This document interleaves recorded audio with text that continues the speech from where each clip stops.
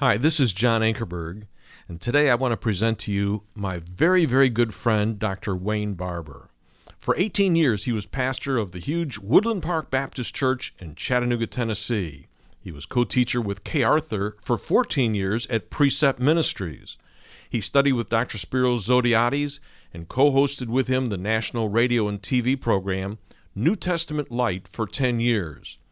Wayne has taught the message of living grace, which is Christ in you, the hope of glory, all around the world. He is president, founder, and principal speaker of Living Grace Ministries. And in February of 2011, he returned to Woodland Park Baptist Church in Chattanooga, Tennessee, as senior pastor. Wayne's authored several books. The most recent one is entitled Living Grace, Letting Jesus Be Jesus in You. And he has also co-authored The Following God, series of studies published by AMG. I hope that you'll enjoy listening to Dr. Wayne Barber. Okay, tonight I do what? I still like that title. But anyway, tonight we're going to be talking about the key of releasing. Now let's go back over the keys that we've looked at. And remember, the keys open doors in one house. In other words, the whole house is the house of your marriage. All of them you can put them in just about any order, except you've got to put believing first. You've got to start there. You can switch them around sometimes, but we've got believing, that's the first key. And then we've got dying, which could have been replaced with growing, but it's the same thing. Dying is the same way you entered in is the same way you continue to walk. Then you've got growing, which, by the way, what is essential for growth in a Christian life? One thing, the spiritual refrigerator is what? It's the Word of God. It's the Word of God. Yeah, you're right on it.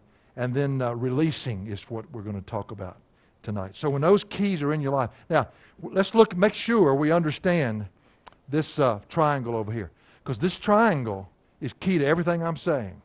You do not live for each other. That is the biggest mistake a couple can make. I've got 16 things I've got to do to please my spouse this week. That's ridiculous. You live this way, and God in you, as you grow toward Him, He continues to pull you together and bring the oneness that you could not have gotten any other way. And I like that statement that someone said, when your expectations are not being fulfilled in a marriage, it's probably not a problem with your mate, it's your expectations of the mate that's your problem. Your expectations shouldn't be put in the mate, they should be put in the Lord Jesus who lives in you. That's what we're going to talk about tonight. When these keys are in order, believing, dying, growing, now we begin to release the Christ that lives within us. Now I want to make sure we understand something. You get all of God when you get saved. You don't need any more of God. There are people still trying to get more of Him. The problem is not on His end, the problem's on our end. He needs more and more of us. And the less there is of us, then the more there is being seen of Him in us. That's the bottom line of everything. And if I don't get that straight in my mind, I can take my marriage and I can tell everybody it's great, but it will not be beyond what I say. Behind closed doors, wouldn't it be great if we could all be a fly on the wall and go home with each other? No, it wouldn't be great. But we would find out a whole lot about the marriages from what people present in public and what's really going on behind closed doors. So the key is not how we relate to each other. The key is how do we relate this way? How do we walk in oneness with Him? So no spouse should ever expect that they in their own strength could meet anybody's needs, much less their mate. I can't meet anybody's needs, much less Dinah's. I mean, I can't even meet my own.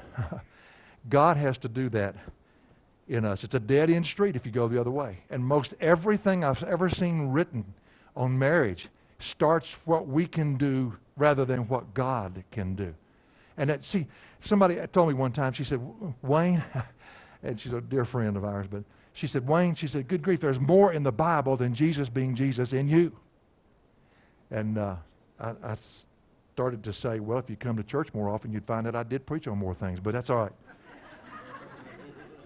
Jesus being Jesus in you is the well that all the water of God's Word flows out of. If you get it wrong there, it's like going to the moon and being 3 degrees off down here. You're going to miss that sucker a long way. So you've got to get this nailed down.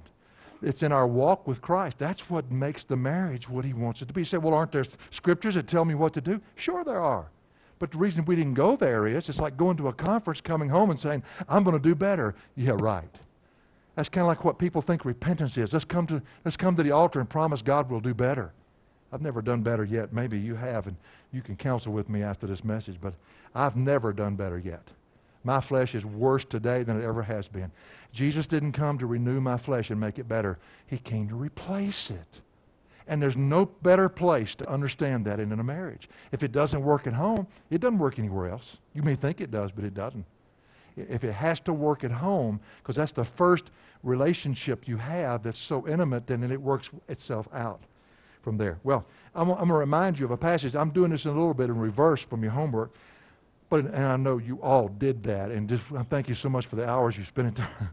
But Ephesians 5:18, we put it last in the homework. Hey, I learned in school how I could open my eyes and actually look like I'm taking notes and be asleep. It's amazing.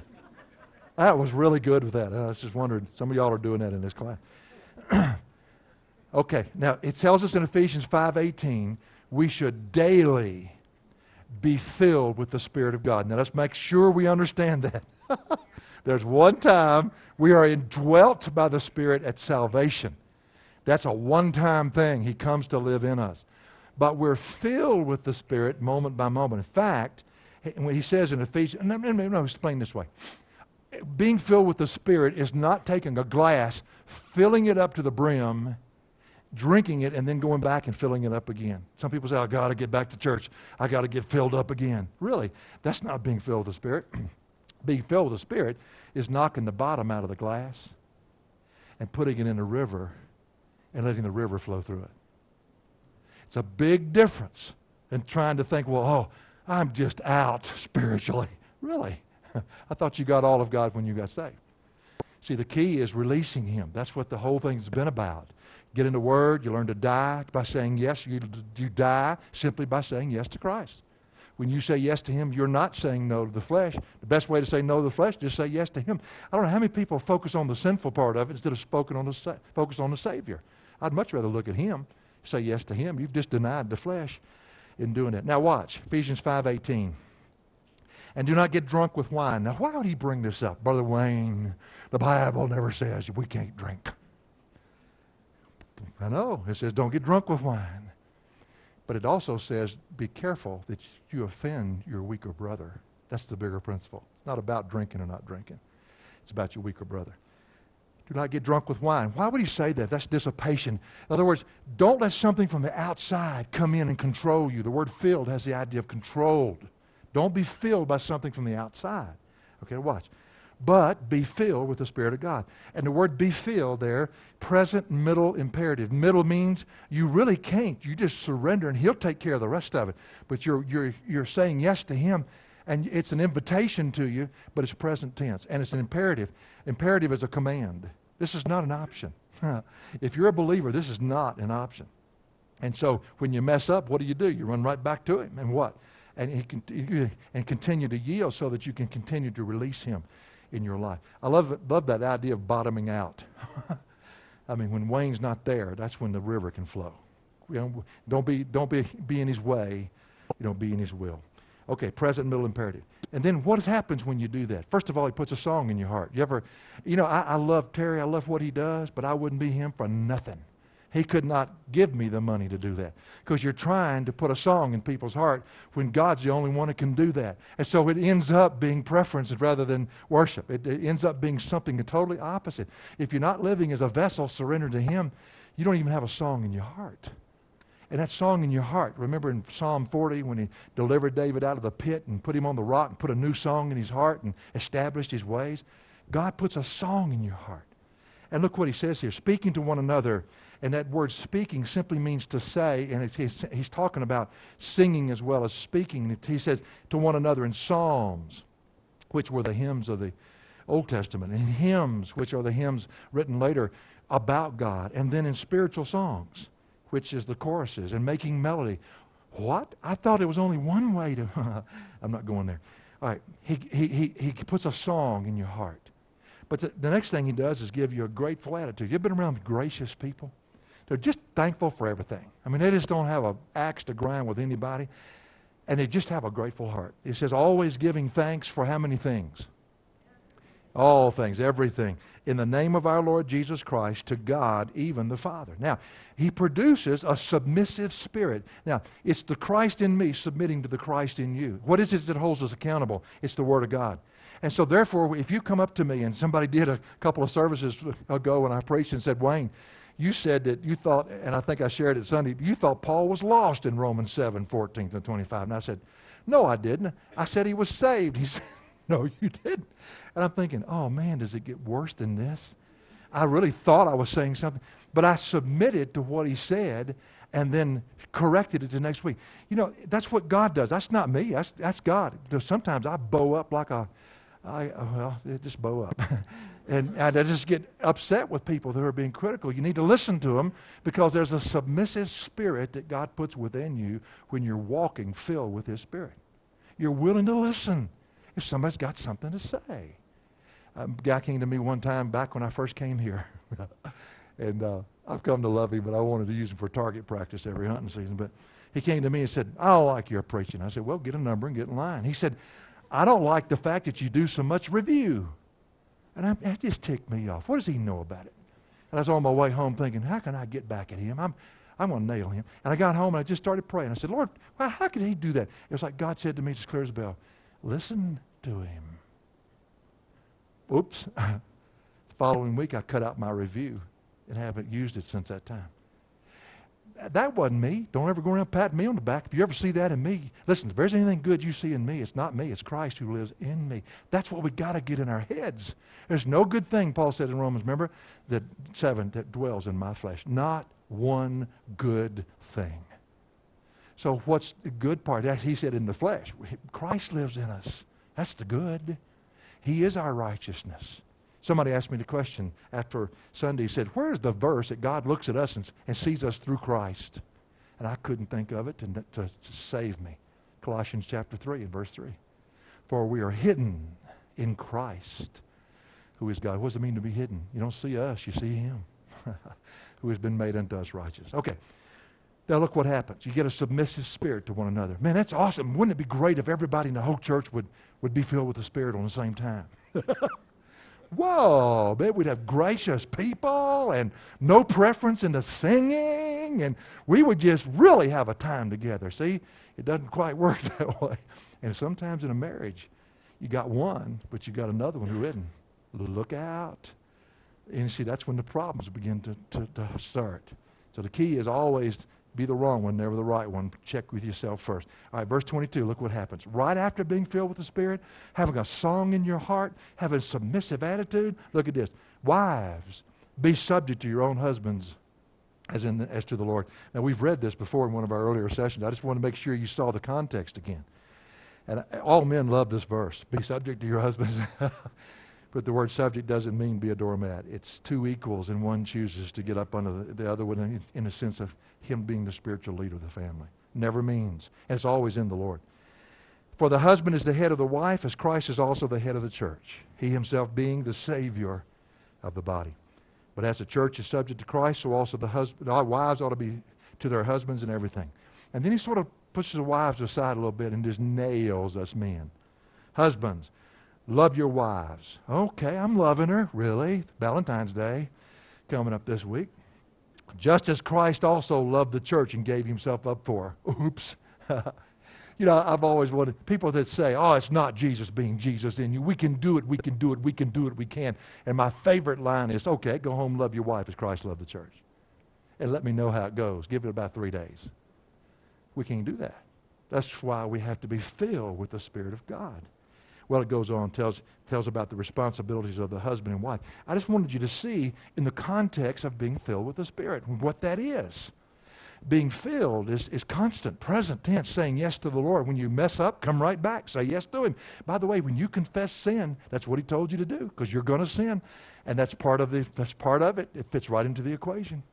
You do exactly what He told you to do, and you just continue to get out of His way and let Him flow through you. Okay, turn to Galatians then. And in Galatians where I'm going to focus tonight. But I wanted you, it's in Ephesians, it's also in Colossians, but there it talks about let your heart be filled with the Word, let the Word of God richly dwell in your heart. It's exactly the same thing. You can't be filled with the Spirit if the Word of God is not richly dwelling in your heart. Okay, Galatians. Now, what's the context of Galatians? And for those of you that study so hard, the context is false teachers. What does false teacher do? Now, by the way, it's not a church. It's a group of churches. In chapter 1 and verse 6, it talks about they couldn't believe how they walked away from Jesus, how they walked away from the doctrine, not from a doctrine, but from Christ who gives it. And in chapter 3, verse 1, 2, and 3, look it over in chapter 3. I love this passage. He says, you foolish Galatians. That word foolish, several people say could be translated stupid. You stupid Galatians. Remember, Paul was the one who taught them the message of Christ in you. They knew it. But boy, these guys were good. Evidently they were good to refute everything Paul said and to get these people off track. He says, who has bewitched you? Who's put you under their spell? One night I got up. I was having a dream. Y'all ever do that? But you can remember it. I mean, I can have dreams all the time. I can't remember what it was. They were good, but I couldn't remember when I woke up. But I remember this one. And that big 6x6 elk was about to step out. And the scope is right on him. And all he's got to do is take one more step. He's there. Got the range. Got everything lined up. And you wake up. Now that's the pits. And my stomach, I had a lot of reflux and that kind of stuff. You know, some of the young people, they did great. They think they got the world by the tail and they haven't even ever had reflux. They don't even know what that is. And you will get up. You know, how many have had it before? Anybody here besides me? Boy, when you have it, you do get up. You don't lay there and think about it. You do get up. And I'd forgotten to take my medicine. The doctor had given me some Pepcid to take. And I remember walking through the house in the dark because I found if you want to go back to your dream, don't open your eyes. Feel your way through the house. And I got into the kitchen and I found where Diana keeps the medicine. And I took one and I thought it was a Pepcid.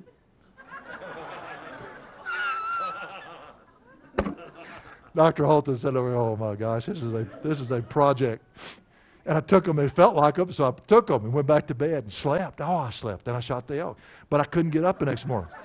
8 o'clock, I didn't wake up. 9 o'clock, I didn't wake up. 10 o'clock, I didn't wake up. 11 o'clock, I didn't wake up. About 12 o'clock, Dinah finally got me up. And what's wrong with you? I don't know, but this sure is good. I like this. But I didn't know and I somehow got to the church. We were going on a staff retreat. And when I got there, they looked at me and said, you're not driving. We'll take your car, but we're driving. You're not driving. So we got to the retreat, and they had a video with Mark Lowry. You ever seen Mark Lowry? He's one of the funniest human beings. He said, my mama was a screamer. And I just love that. He came to our church when we were in Tennessee. And so I was just watching that thing, and they said, Wayne, you laughed supernaturally. You didn't laugh right. And say when it was over with, there was a blue screen, and you sat there and looked at it intensely. And they walked me back and put me to bed, and I missed the whole staff retreat. I slept the whole next day. Come to find out, I called my son's daddy, who's a doctor, and found out that what I'd taken was the strongest muscle relaxer known to man. And I think it says only take in case of intense pain and only take 1/2 of one. And beware of extreme drowsiness. It changed my behavior. So what does he say here? He says, who has bewitched you? That means who's put you under their spell to the point that you're acting different than you're supposed to. Now you see, when you get back into that mentality, I can run my marriage, I can do it, son, I can do it. Your whole behavior is going to change because you're no longer filled with the Spirit of God. The Spirit of God is not controlling your life. This is you now, and it's going to change the way you behave, okay? Whose eyes, he said, before whose eyes Jesus Christ was publicly portrayed as crucified. He says, this is the only thing I want to find out from you. Did you receive the Spirit by the works of the law? Is that how you got the Spirit? Remember, the Spirit was the promise of the new covenant. Jeremiah 31, Ezekiel. He says, by the works of the law or by hearing with faith. Well, they knew the answer to that. That's a no-brainer. Are you so stupid, foolish? Having begun by the Spirit, you knew you couldn't save yourself. Having begun by the Spirit, are you now being perfected, matured? Are you bringing it to its conclusion by the works of the flesh? You really think you can do this? See? And you got those two mentalities warring against each other. I'm going to do it. but only God can. I can't. God never said I could. He can. He always said he would. Well, in chapter 2 of Galatians, we come down to where we're headed to verse 20 and verse 18. For if I rebuild what I once destroyed, I proved myself to be a transgressor. What did he destroy? Well, remember, he was the biggest religious nut in the New Testament. But he had done it. He could do it. And he destroyed that. When did he destroy that whole works mentality? The moment he received Christ into his life. By the way, did you realize that religion flies out the window the moment you receive Jesus? So why in the world we won't go back to it?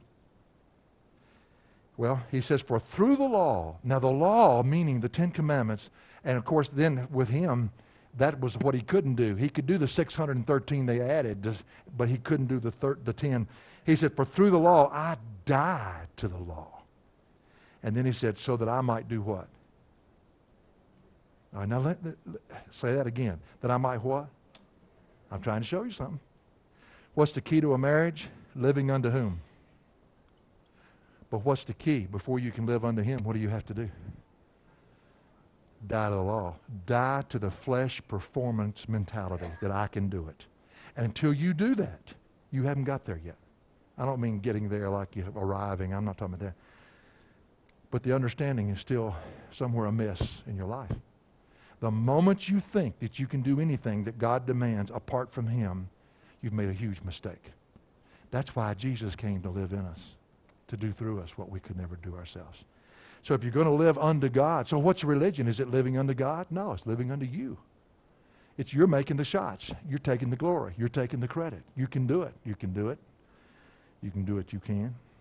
Now, keep the triangle in mind because this is so important as we go through this. Paul gets into verse 20, and this is probably one of the most famous verses ever preached on by anybody. I have been crucified, and it's no longer I who live, but Christ lives in me, and the life which I now live in the flesh, I live by faith in the Son of God who loved me and gave himself up for me. Watch. I do not nullify the grace of God, for if righteousness comes through the law, then Christ died needlessly. Now, you say, Wayne, what has this got to do with marriage? If you don't know this, then you're totally lost right now. Marriage is not about how I treat Dinah until, first of all, it's about how I relate to the Christ that lives within me. Because if I relate to him properly, then he, through me, will treat Dinah the way she ought to be treated. You see, that's, okay, let's look at it. First of all, he has a brand new identity. A brand new identity. I have been crucified with Christ. As you say, well, Wayne, crucifixion, that's a pretty tough word. Well, it sure was. A lady came up to a friend of mine who's a preacher, and she said, God's out to hurt me. He said, no, you misunderstand. He's out to kill you and give you a new you. You see, that's where we miss it right there. He's out to put my flesh back where it belongs, and that's on the cross. The cross in the life of the believer is totally ignored by people. Daily we live from there. What happened there? I was crucified with Christ, and I'm a new you. I've got a new you in me. Christ has come to live in me. There's a new you. And that's the one that your wife or your husband's looking for. Not you. They're already tired of us. They're looking for the Christ that lives in us, the new you. If you're a believer, then the old you that thinks it can do what God commands is gone. Now, here's my key to you. Stop trying to resurrect it. You see, flesh, that's what Paul means by the flesh. That's the old man. That's that tendency that we all have. Grab the bull by the horns, buddy. I can handle this. I think I've told you, and a lot of times I'll overlap in these sessions because I want you to see it in light of different context because it's all the same truth. But when I played college basketball and I started center against Artis Gilmore, who's 7 feet 3 inches tall, I've never seen a human being that big in my life. Strongest man in the NBA, made the NBA Hall of Fame. And I walked out on the floor, and I'm looking up at him, and I'm thinking, oh, no. I couldn't even reach his elbow if he had his hands up. And the cheerleaders, you can do it, you can do it, you can do it, you can do it, you can do it, you can do it, you can. I'm walking out thinking, no, I can't. I promise you, I can't. My nose has been broken 5 different times. The last time it was fixed but it was mainly they tried to straighten. I still have a little ski lift right here. 4 times in basketball, which is a non-contact sport. once in football. And the guys I played against, when they came around, was just like here. Well, that's my nose right there. The last time I did it, it flattened it against my face, and I was in surgery for hours. When they tried to put my nose back together. You see, I found out real quick I couldn't do it. I'm kind of glad that I played the position I played. I never wanted to play pivot or center, but I'm glad I did, because I never could play it because there's too many big guys that I was trying to play against. My coach used to say, it's not height, it's the position. And I said, are you nuts? Your elevator doesn't touch the top floor. He'd reach over me and get the ball. Paul said, I'm crucified with Christ. I'm not going back, he said, to rebuild what I once destroyed. I'm not going back to that religious stuff. Do you realize the book of Galatians is written to a group of churches, and every one of them are trying to go back to the very thing that Paul was delivered from? Now let me ask you a question. Don't answer it. Don't even raise your hand. How much of this I can do it attitude has gotten into you and into what you're doing in your Christian life? I want you to think on that thing. Just soak on it a little bit. How much of you is there versus how much is him? And that's the bottom line right there we're talking about. Well, look at Romans chapter 6, verses 1 through 6. We've mentioned this before, but I want you to go back to it. I want you to see the new you. I want you to see what happened the moment you were indwelt by the Spirit when he came to live in your life. He says, what shall we say then? And that's a good question, because he's dealing with the antinomians in chapter 6. He's dealing with the legalists in chapter 7. You know what an antinomian is? Anti means against. Nomos means law. These are the party hardies. Woohoo! We're under grace. Party hardy. Man, we're going to have a good time. We're forgiven. We can do what we want to do. Really? So that's what some people hear grace that way. They heard it that way. And I thought one day, maybe it's my preaching that makes people hear this. And it dawned on me, wait a minute, if the Apostle Paul had difficulty with it, maybe it's not the teacher, maybe it's the hearer. Maybe people hear what they want to hear. Freedom is never the right to do as you please. It's the power to do as you should. It's a big difference. What shall we say then? Are we going to continue in sin so that grace might increase? That's fun. We can just keep on doing what we're doing the way we want to do it. And he'll bless us with grace. He said, may it never be. Used about 11 times in Romans. How shall we who died to the sin, and he speaks of the lawless attitude that we had before we got saved. I'm going to do what I want to do, and nobody's going to tell me what to do. That's that lawless attitude. We died to it. Or do you not know that all of us who have been baptized into Christ have been baptized into his death? We died with him. Therefore, as we were saved, we were put back on the cross with him. Therefore, we have been buried with him through baptism into death, so that as Christ was raised from the dead through the glory of the Father, so we too might walk in newness of life. It's a brand new life. It's a brand new you when you receive Christ, because he comes in and makes the difference. He lives within you. I love that picture of the bowl that's clear and you have red dye in it. And you take a white cloth, you put that white cloth down in that red dye, and you baptize it. Now, my Presbyterian friend says, no, it means identification. Well, yeah, it does, but in secular Greek, when a guy drowned, they used the same word. So maybe you can drown in a cup of water, but he puts it under. And so he immerses it. He's in Christ. But something happens to as we talked about before, the white cloth. It's no longer a white cloth. What is it now? Why? Because not only is the cloth in the dye, but the what? The dye is where? It's in the cloth. You're a brand new you. You're the car that's finally got a motor. Christ has come to live in you. Well, I can't do it. You just took every excuse you ever had and threw it out the window. Would that help a counseling session from time to time?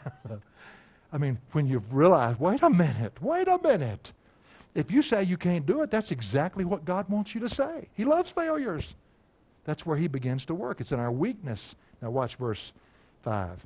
For if we have become united with him in the likeness of his death, he says, in the likeness of his death, certainly we shall also be in the likeness of his resurrection. And that word united with, what a picture of what happens at salvation. That new heart, the new spirit coming in you. It's the word symphutos. Phutos means to graft two things into one. But the Greeks would use a preposition at the front of the word, and it would just anchor the word. It would tell you what it's saying. And there's two words for with in the Greek language. We have one in English. That's why I bring these words out to you. The word with, meta, means we're with each other by association. In other words, some of you will go to sleep or leave, or maybe somebody will come. You can add to, take away from the group. However, there's another word that means seen, to where you're together and nobody can ever separate you. And that's the word used there. So not just are you grafted together, you're sealed once you're grafted together. So it's the word symphutos, S-U-M-P-H-U-T-O-S, I believe it's transliterated. And what it's a beautiful word. Remember, you have to take it apart and get the word picture of what it's saying there. And it's kind of like making biscuits. Y'all have heard me say this about 2 million times. Well, this is 2,000,001. And you have a big bowl and you put the ingredients in it. All you cooks, you'll know what I'm not. You put the milk in there, milk, right? You put milk, buttermilk maybe. You put flour, and you put eggs. What else you put in there? Baking soda, okay? Somebody said you put lard in there, but that's what you look like after you eat them. You put them in a bowl, and you got all those ingredients in the bowl, okay?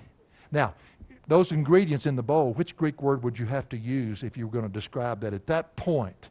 Which word would it be? Would it be seen? They're together, nobody can ever separate them. Or would it be meta? You can still add something to it. If you know what you're doing, you can take something out. Meta. Now you take them and put them in the shape of a big old cat head biscuit. That means large. And you put it in the oven and you bake it. You pull it out. Are those ingredients still together? Now in English we'd say they're still with each other, but the Greek would not do that. It would change the preposition in front of that word, which tells you exactly what he's talking about. It would change it from meta to, actually it's S-U-N, but the M is used when it's connecting to a word sometimes. And so the word then would be symphutos, because why? They've been baked together to where nobody can separate them. You're a brand new you. You're a biscuit for Jesus. Jesus has baked himself into your life. You got a brand new identity. Don't call yourself a believer if you've never bowed and received Christ, because a believer is not a church member or somebody who's baptized. A believer is one who's become a brand new creature. And so the things of God are not as unreasonable anymore to him, because now he understands if God tells me to do something, he baked himself into me to enable me to do it. Anything he demands from us, he lives within us to enable. That's the grace message right there. How many people get saved by grace and go right back to living under the law? It's up to them now. And how miserable we are when we do that. The only thing I can think of as good about getting old is that you failed enough times to where you can receive this. Because there was a time in my life you couldn't have told me anything that I'm telling you right now. Brokenness, when you come through those broken times, and maybe right now your marriage is going through a tough time, that's a great place to be, because you're in a place of desperation. You don't have plan B. Now come on back to plan A and start being the you that God's created you to be. That's the key. Don't blame your husband. Don't blame your wife. You, remember? You live unto God. To do that, you've got to give up your self-effort. To do that, you've got to admit you can't. Do what he's commanded you to do.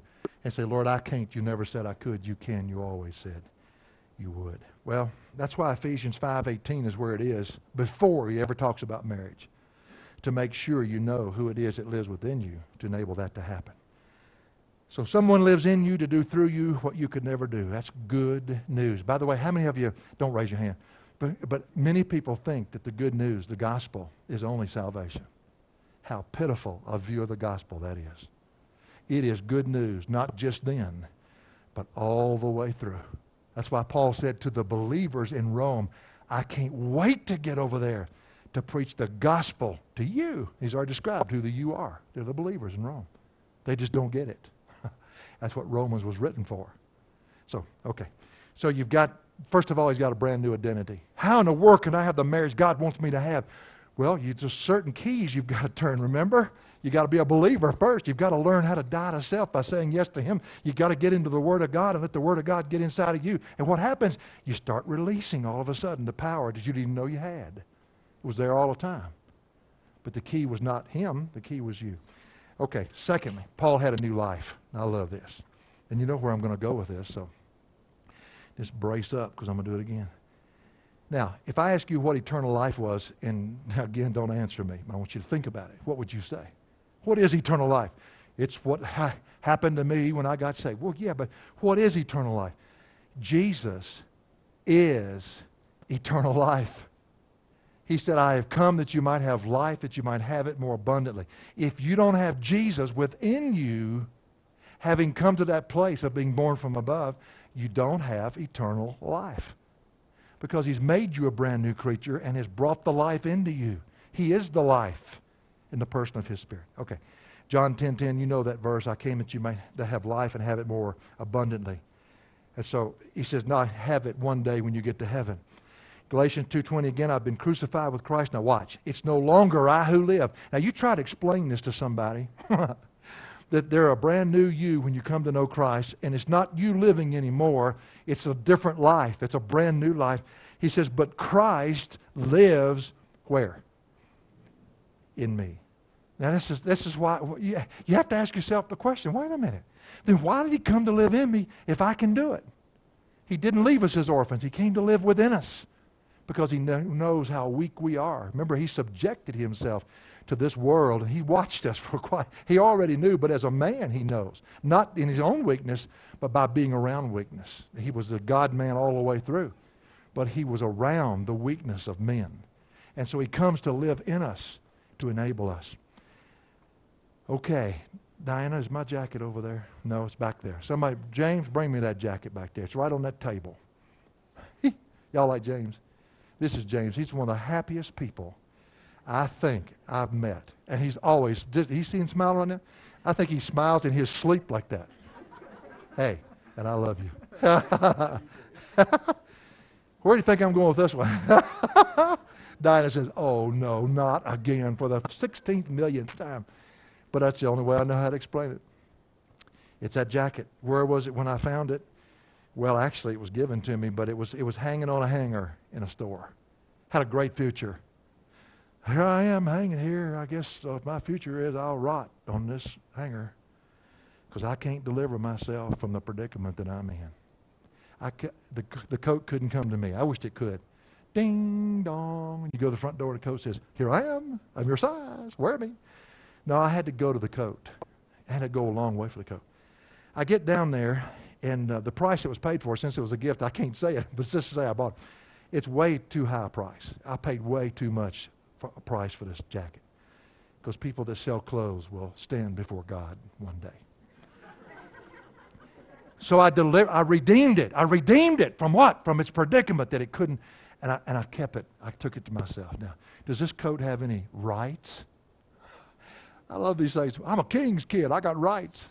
Really? That's in the book of Hesitation, chapter 14, verse 3. No. Does it have it? But it only has privileges that I choose to give to it.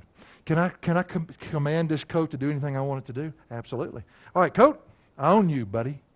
Now I want you to wave at all these people and show them how appreciative you are of me coming so far, paying way too high a price for you, and redeeming you. Would you just wave at them right now? Wiggle. Do something. The only way that I can get this coat to do what I want it to do is what? Just get inside the coat. The only way I know. Now that I'm inside I'm not my Michael. I'm inside the coat. Then I can say to this sleeve, wave at everybody out there. And you say, wow, you learned something. It's not about the coat. It's about the life that's in the coat. And if we don't get that down, it's going to affect our marriages like you would never believe. The moment the big I thinks he can do anything, he's missed it completely. Because if I'm going to live under God, I've got to get rid of that attitude, because you're not living under God unless you die to the performance mentality of the law and you're willing to say yes to him. So, you want to be a better husband? Absolutely, Brother Blake. You want to be a better wife? Absolutely. Then let Jesus be Jesus in you. Let people see the new you that's now been made in him, the brand new creature who Christ is. And it's going to be really interesting when we finish this course and everybody's going to say, wait a minute, you never got down to what we're supposed to do. And I'm going to say, what? That's all we talked about.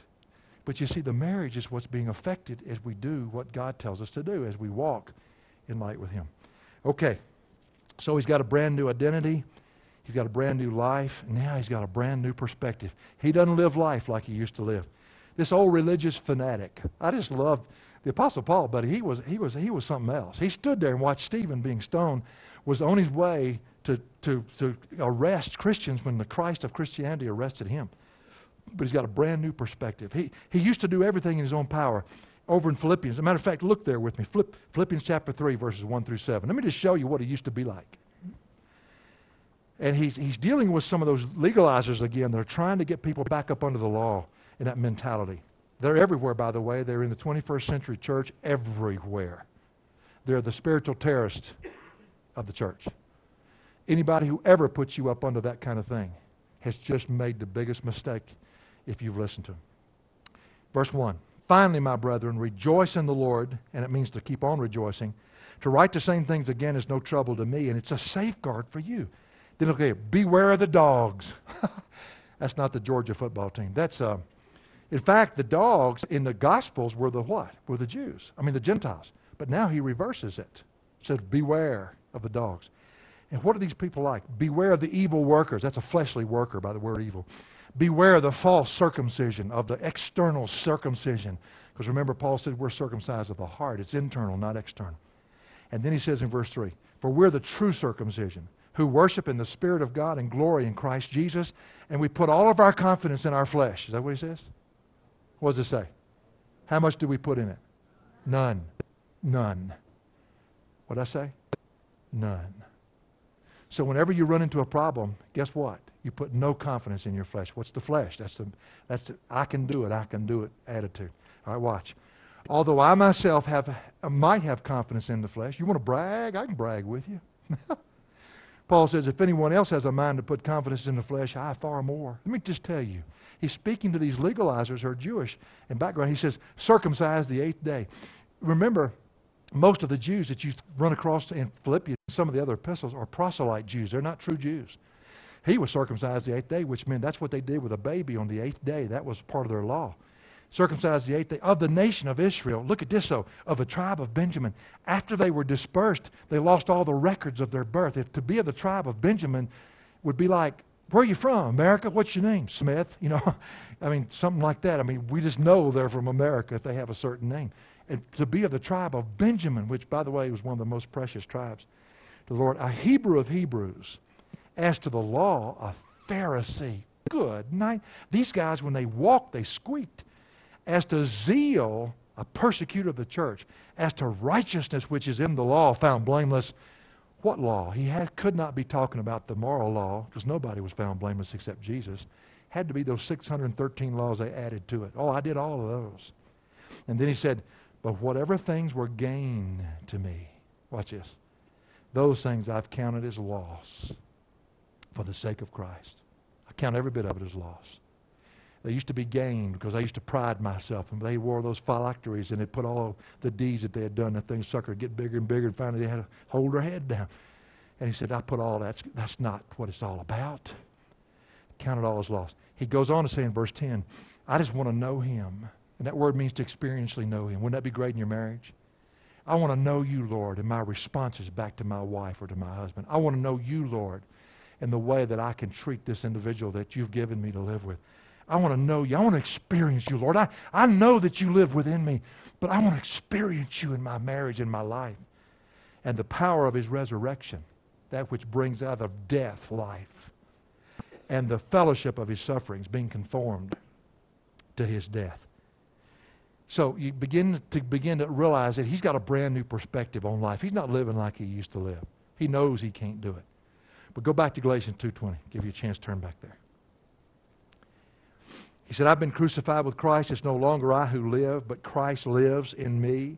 And the life which I now live in the flesh, and by the way, it means two different things in different places.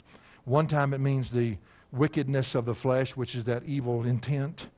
But it also means just the fleshly body, and that's what it means here. So there's a bummer in this truth. You have the same body after you get saved you had before you got saved. So if you're tall if you're ugly, you're just going to be ugly after you get saved. Nothing's going to change it. If you're tall, you're going to be tall. If you're short, you're going to be short. If you're fat, you can lose weight, but you got the same body, okay, after you get saved that you had before you get saved, okay? He says, the life which I now live. It's different before. I live by faith. I trust Christ and Him alone. I love the passage in John 6:28. Therefore they said to him, what shall we do, speaking of Jesus, so that we might work the works of God? What shall we do, Wayne? Tell me, give me a list of how we can have the best marriage in the world. How can we do this, Wayne? And what did Jesus say? You want to do what I do? He said to them, this is the work of God, that you believe in Him whom He has sent, and it's present tense. You believe, and you keep on believing, and you keep on believing, and you keep on believing, and you keep on believing in Him who He sent. I'll take care of the work. He's the one who does the work, but we got to believe. The word belief is not static. It's not a comprehensive thing. I mean, in other words, it's a comprehensible thing. It's not like I understand something. It is, but it's more than that. It means I understand it to the point that I'm willing to cast myself out upon it and trust with everything that's within me. And that's what belief is. It's active. So in the life which I now live in the flesh, this same old body I had before. I was doing a meeting in Salt Lake City. I did several when I was in conference work full time. I learned more about Mormonism there than I could have ever learned in a church or a class or anywhere else, because these were converted Mormons that had come to know Christ. And I was talking in Ephesians about taking off the old man by putting on the new man, and how that He produces the righteousness within you. And they about knocked me down. And they said, Wayne, every day we got up, we put on a garment of righteousness underneath our clothes. Even the basketball players have to have them cut off to fit, because their legs will be there, because it protects me against anything, and that's the garment of righteousness. And they said, wait a minute. Righteousness is not external. Righteousness is internal. It has to be manifested through us. And I'm thinking, yeah. And I was learning like you wouldn't believe. But they saw it. They saw it right off, because they had come out of something that had said exactly the opposite. Christ comes to live in you. And so He says, life I now live in this body of flesh, I live by faith in the Son of God. And it's interesting to me, He doesn't say in the Word of God. Even though He champions that in Scripture, He goes beyond that. He says, you'll never have any confidence in the Word of God unless you have confidence in the God of the Word. I put my total confidence in Him, because He loved me enough that He died for me. Why would I not want to trust Him? And so His Word then is automatic. It just sort of fits like hand in glove. He says in verse 21, I do not nullify the grace of God. The word nullify means frustrate. Who is the grace of God? It's the Lord Jesus. He is the grace of God. He's the embodiment of the grace of God. Grace is the divine empowerment, the divine ability to do what you couldn't do apart from Him. It's what He comes to do in you. And so He said, I don't nullify it. I don't frustrate it. The word also means to set aside. The literal Greek word means to set aside. I don't say, no, I don't need you. I can do this myself, and set it aside. He said, I don't do that. I don't do that anymore. He said, for if righteousness, which is always what you do, that God says, whew, that's good.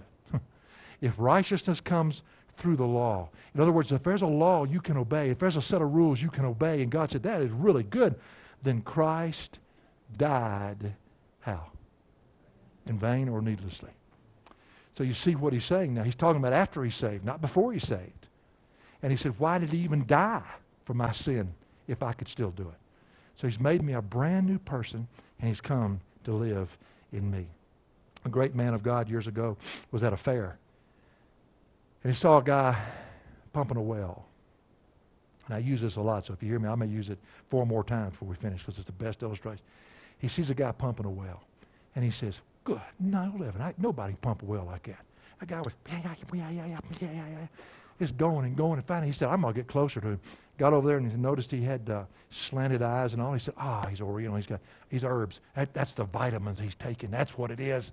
I got to find out about this. And he got closer, and the man's arms were made of wood, and his elbows were made out of hinges, and it wasn't a well like we know of a well. It was an artesian well. He wasn't pumping the well. The well was pumping him. And that's Christ in you. That's exactly what happened when you got saved. He lives in you to enable you to be whatever He requires out of you. The key of believing Got to believe first to understand this. The key of dying, the key of growing, and the key of releasing. So that's the 4 keys that we've looked at so far.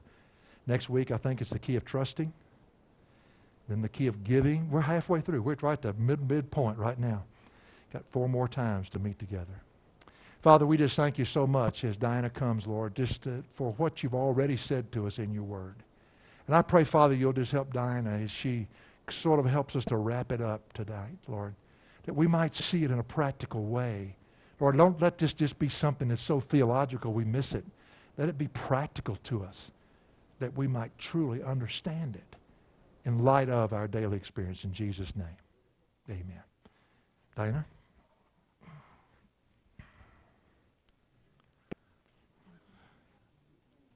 Was that for me? Whoa. Dab your face. Okay. Those lights are hot. All right. Now, sweetie, if you would come over here because I'm going to use you in just a minute. Now that you got all the way down. All right. I need to find a passage of Scripture before I begin because the Bible that I brought is a New King James Version and it doesn't say it like I'm wanting it to say it. So hang on. We've got conversation going on. Yeah. You're not going crazy. You really are hearing it. Okay, let's see. Thank you for being so faithful and listening tonight. Thank you for coming again tonight. I know it's cold out and dark, and sometimes you've been gone all day from home and you just feel like you want to get home and stay home, but thank you for coming. Okay, here we go. You know, Wayne was speaking a few minutes ago. Now, I have the fun part of this session. He has to do the hard study and figure out the words and do all of that, but I get to just give the illustration. And when you said do not nullify the grace of God, the first time I ever heard that was in Lexington, Mississippi, where he was a pastor, and he preached on that on a Sunday. Well, on a Monday, I had never heard that before. That was the first time I'd ever heard that. So I was cleaning the house, and he was at work, and we had a little poodle at the time for the children. And we don't have dogs anymore, and we're so glad. There are many, many things you do for your children, right? And if they want a pet, then you try to get them one, but then it becomes mom's pet because nobody else wants to take care of the dog. And so I had washed the area rug that was in front of the kitchen sink. Well, I dried it, and it was all fluffy and had the fringe on it, and I put it down, and it was just perfect. I hadn't stepped on it yet. Nobody had spilled anything on it yet. And the dog comes over and throws up on the rug. And I was like, you could have just, on the floor? Why do you have to do it on my clean, fresh rug? And the verse came to me that Wayne had preached on the day before, do not nullify the grace of God. Do not frustrate the grace of God. Well, at that moment, I could have yelled at the dog, thrown the dog out in the backyard or whatever. That's what I felt like. But the Holy Spirit brought that verse to my mind. Do not frustrate the grace of God. God was giving me his grace at that very moment. I could choose to receive it, or I could choose to walk in the flesh. So I just picked the little dog up, and I picked up my awful looking rug. I cleaned it up with a paper towel and put it right back in the washing machine. And that might sound very simple, but that was amazing to me, because when I yielded to the verse of what God has said, do not frustrate the grace of God, he just enabled me to just calmly pick up the dirty rug and put it right back in the wash. And that is, when you hear truth, if you will allow the Holy Spirit, when he brings it to your mind, when that word came to my mind, do not frustrate the grace of God, do not nullify the grace of God, the Holy Spirit brought that verse to my mind. And I know that's a very simple illustration, but it was powerful to me because God brought that verse to my mind, and I realized if I yield to his word and to his way, then he would give me the power to be calm in it, because his power overruled my anger or whatever I could have come across. So I just wanted to share that with you, because that really meant a lot to me. And every time you share that, Wayne, I think of that time back in Mississippi with our little poodle. Well, I wanted to just share this with you tonight when you were talking about submission. And I have one last thing to share, but I just had to tell you this. I don't know if you remember this or not, but after we were saved, we were learning about what God says about what you're learning in here, how the husband is to treat the wife and how the wife is to treat the husband. And sometimes when you hear verses, you want to apply it to your life, but you can use it in a wrong way.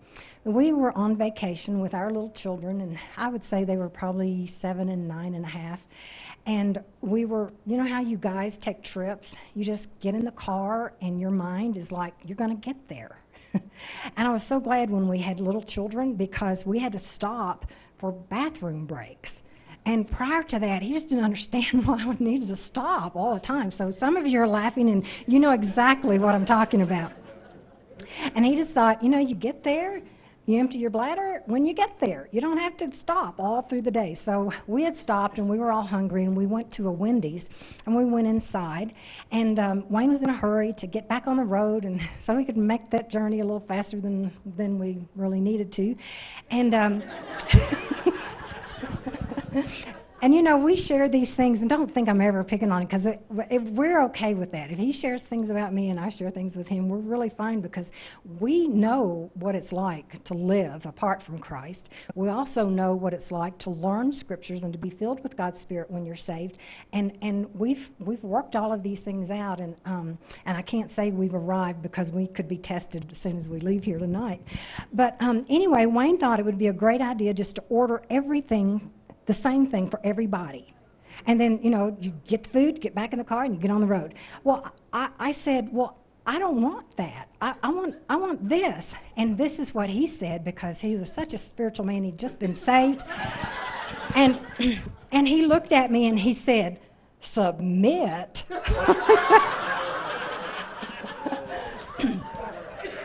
Well, you know, we were in a public place, so I couldn't say what I really wanted to say.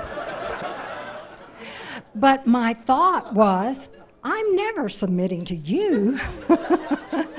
So I got what I wanted to eat, and we got back in the car and we went on our way. So I don't know how the rest of the day turned out, because I had forgotten that. But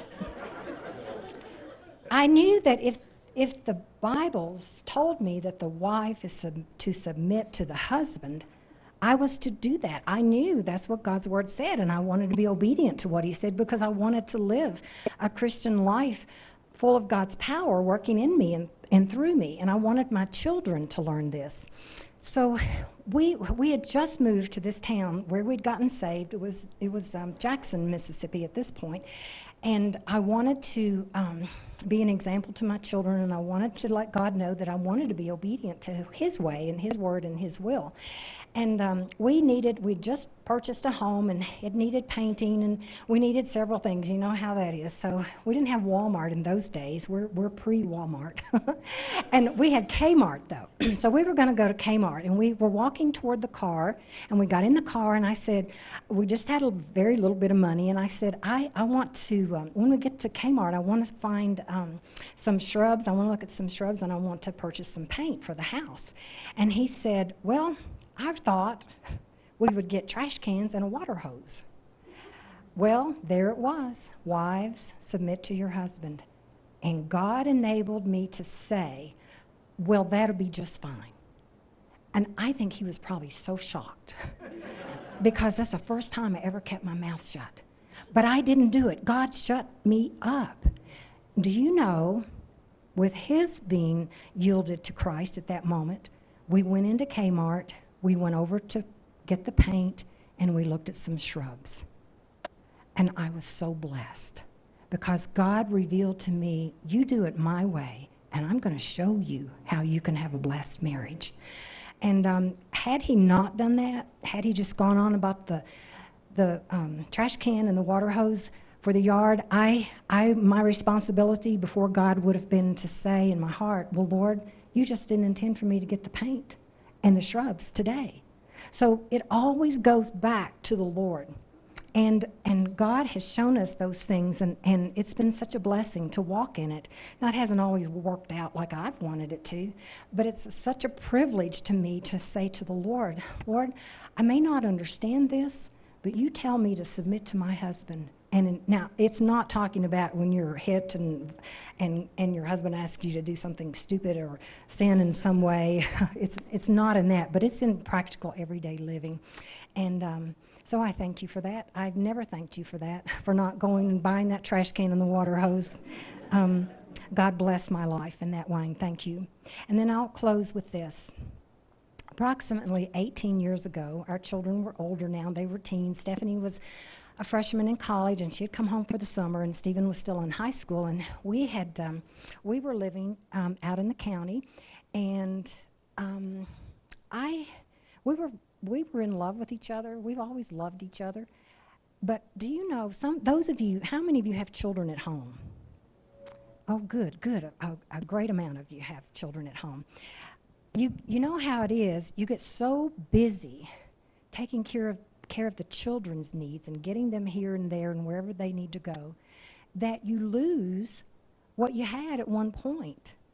And I didn't realize that we had drifted in this area, but we were talking in the den. It was on a Saturday afternoon, and I said something to him, and he said something back to me, and I went into the kitchen to fix some lunch, and it was just the Lord let me know in my heart, you and Wayne are only talking at each other. You're not talking with one another. And we were talking, but we didn't even look at each other in the eye. We didn't even give each other eye contact. So I was in the kitchen, and the Lord put on my heart now this is supposed to be a round plate, okay? So I fixed lunch, and I knew he was watching the football game. And I thought, now I'm going to have him look at me. And I thought, now how can I do that? And I thought, I'm not going to turn loose of the plate until he looks at me. So, darling, you're sitting in the den on a Saturday afternoon, and you don't know what God's about to do in your life, but it's going to be a blessing. So I handed him the plate, and he never looked at me. Don't look at me. He just kept watching TV. You know how you do. You know, you're just in the routine of life. And so I did this, and he pulled, and I did this, and he looked at me. And when he did, I said, and it was led of God to say this, I said, I want you to know that I surely do love you. And I handed him the plate, and I walked away. And when I went in the kitchen, it felt so good that I had been obedient to the Lord that I said, Lord, show me other ways. Show me other ways that I can be tender towards him. I want us to be compassionate in our love for one another. I want it to be exactly what you want it to be. And so God revealed to my heart that I needed to thank him every day for things that he did or for who he was. And so I just said, Lord, you bring it to my mind, and I'll do it. So that night, I just said, I just want you to know, honey, that I'm so grateful that you're a godly man. And I'm so thankful that you're a great dad to our children. And the next day, I said, Lord, you show me, and I'll do it. So for 18 years, this man flourished in praise. And so about 2 years ago, now I just went on and did this, and he, you know, sometimes guys don't think about things like that. We're all emotional, we females, and we just get into that kind of ooey gooey stuff. And so he didn't say it back, or he didn't say anything, but he was kind and gentle and gracious to me, and I knew that he loved me. So about 2 years ago, I said, I just think you're a wonderful husband. I just love you, and I just adore you so much. And he said, well, I think the same way. You just say it better than I do. So that got to be the thing. So for about 6 months, he just every day say, oh, I feel the same way. You just say it better than I do. And so one day I thought, I'm just going to have to tell him. I'm just going to have to teach him about this. So I said, you know, you just need to start saying it, and it will become a habit. And so you just do it. Well, I tell you, the last 2 years, I've just been praised and adored, and it's just been a wonderful thing. So I just say that to tell you that there are times in our life when we do get our focus off of the way our marriage should be. But it's in yielding to Christ, exactly what Wayne is saying. And, you know, it's a privilege for me to get to share the fun things with you, but he has to do the spade work. He has to do the digging in the scriptures, and you may not understand it as well as you would a story. story, but I'm seeking to share with you the illustrations that God has given us in our life. And I thank you, darling, for that. And I pray that will help you as well tonight. Now, I want you to listen to me, and Wayne's going to preach on this in a couple of weeks.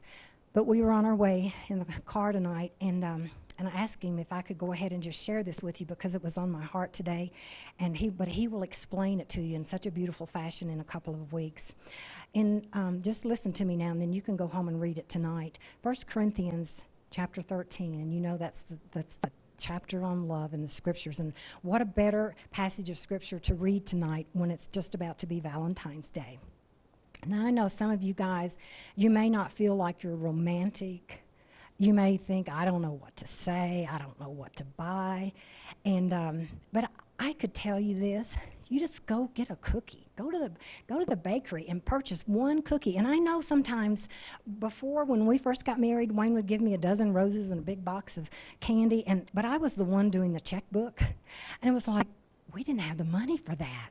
And so I said, oh, I know, I appreciate you're doing that, but you know, the budget, we just don't have the money for that. So it really gives me more, it bothers me that you would do this when we don't have the money. So if you don't have the money, just do something. Just whatever God, you pray and you say, Lord, how can I let my wife know I love her today?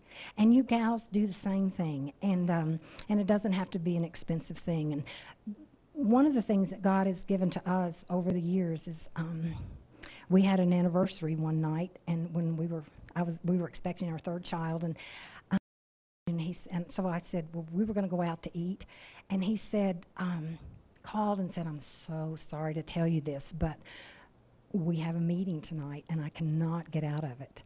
Well, I was disappointed, but I was also a believer. And I'm not bragging on myself, but I'm just trying to let you know this is how your life can be as unto the Lord.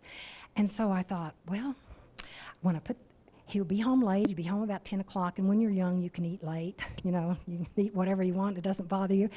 And so I took the children to the grocery that afternoon, and I got steaks, and I got potatoes, and so for baked potatoes, and we had a salad, and I made a dessert.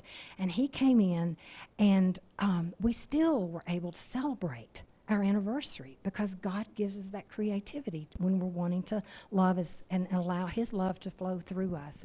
So let me just close with this tonight.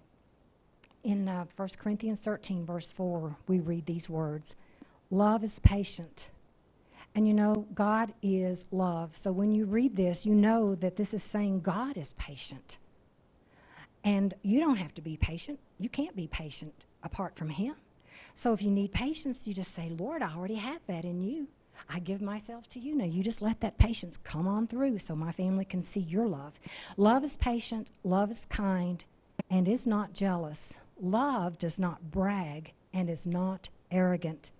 Love does not act unbecomingly. It does not seek its own.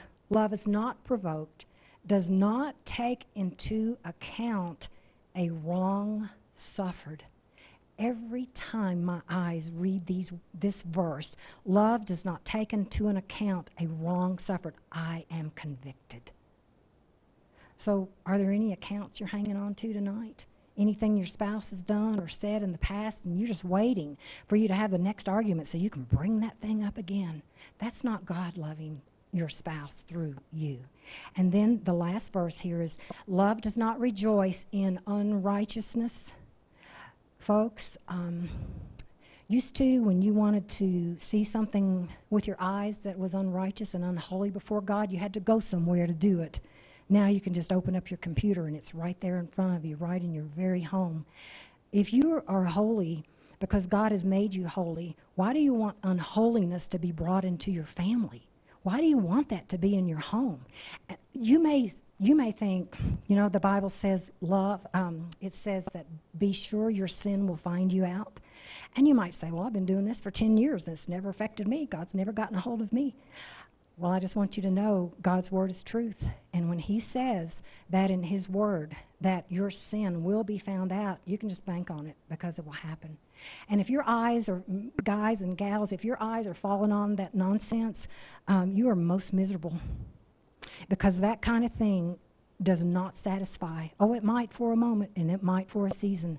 But what happens, according to what I understand, is you keep on, you keep on, you keep on. And that's why I think there's so much violence in the world today against women, because men are on that, seeing unholy, unrighteous things before their eyes. And Job said, I will not set any vile thing before my eyes. So if that's a part of you tonight, please just yield that to Christ and just say, Lord, I don't want that to be a part of my life. And as you walk, yield it to him, then he gives you the power. You don't wait for the power. You be obedient, and then God gives you the power of how you're to walk before him. And then as we close with this, it says, love rejoices with the truth. Love bears all things, believes all things, hopes all things, endures all things. And then as I close, the scripture says, love never fails. Not your love. It always fails. God's love never fails. Aren't you grateful? And as Wayne said tonight, God loves failures, so just admit your weakness to him. That's what he's waiting on you to do. He's blessed you with all spiritual blessings. He's given you everything pertaining to life and godliness. So just go to him tonight. Don't be condemned. Just say, Father, I want to run to you, because there I will find blessing. God bless you, folks. Thanks, Diana.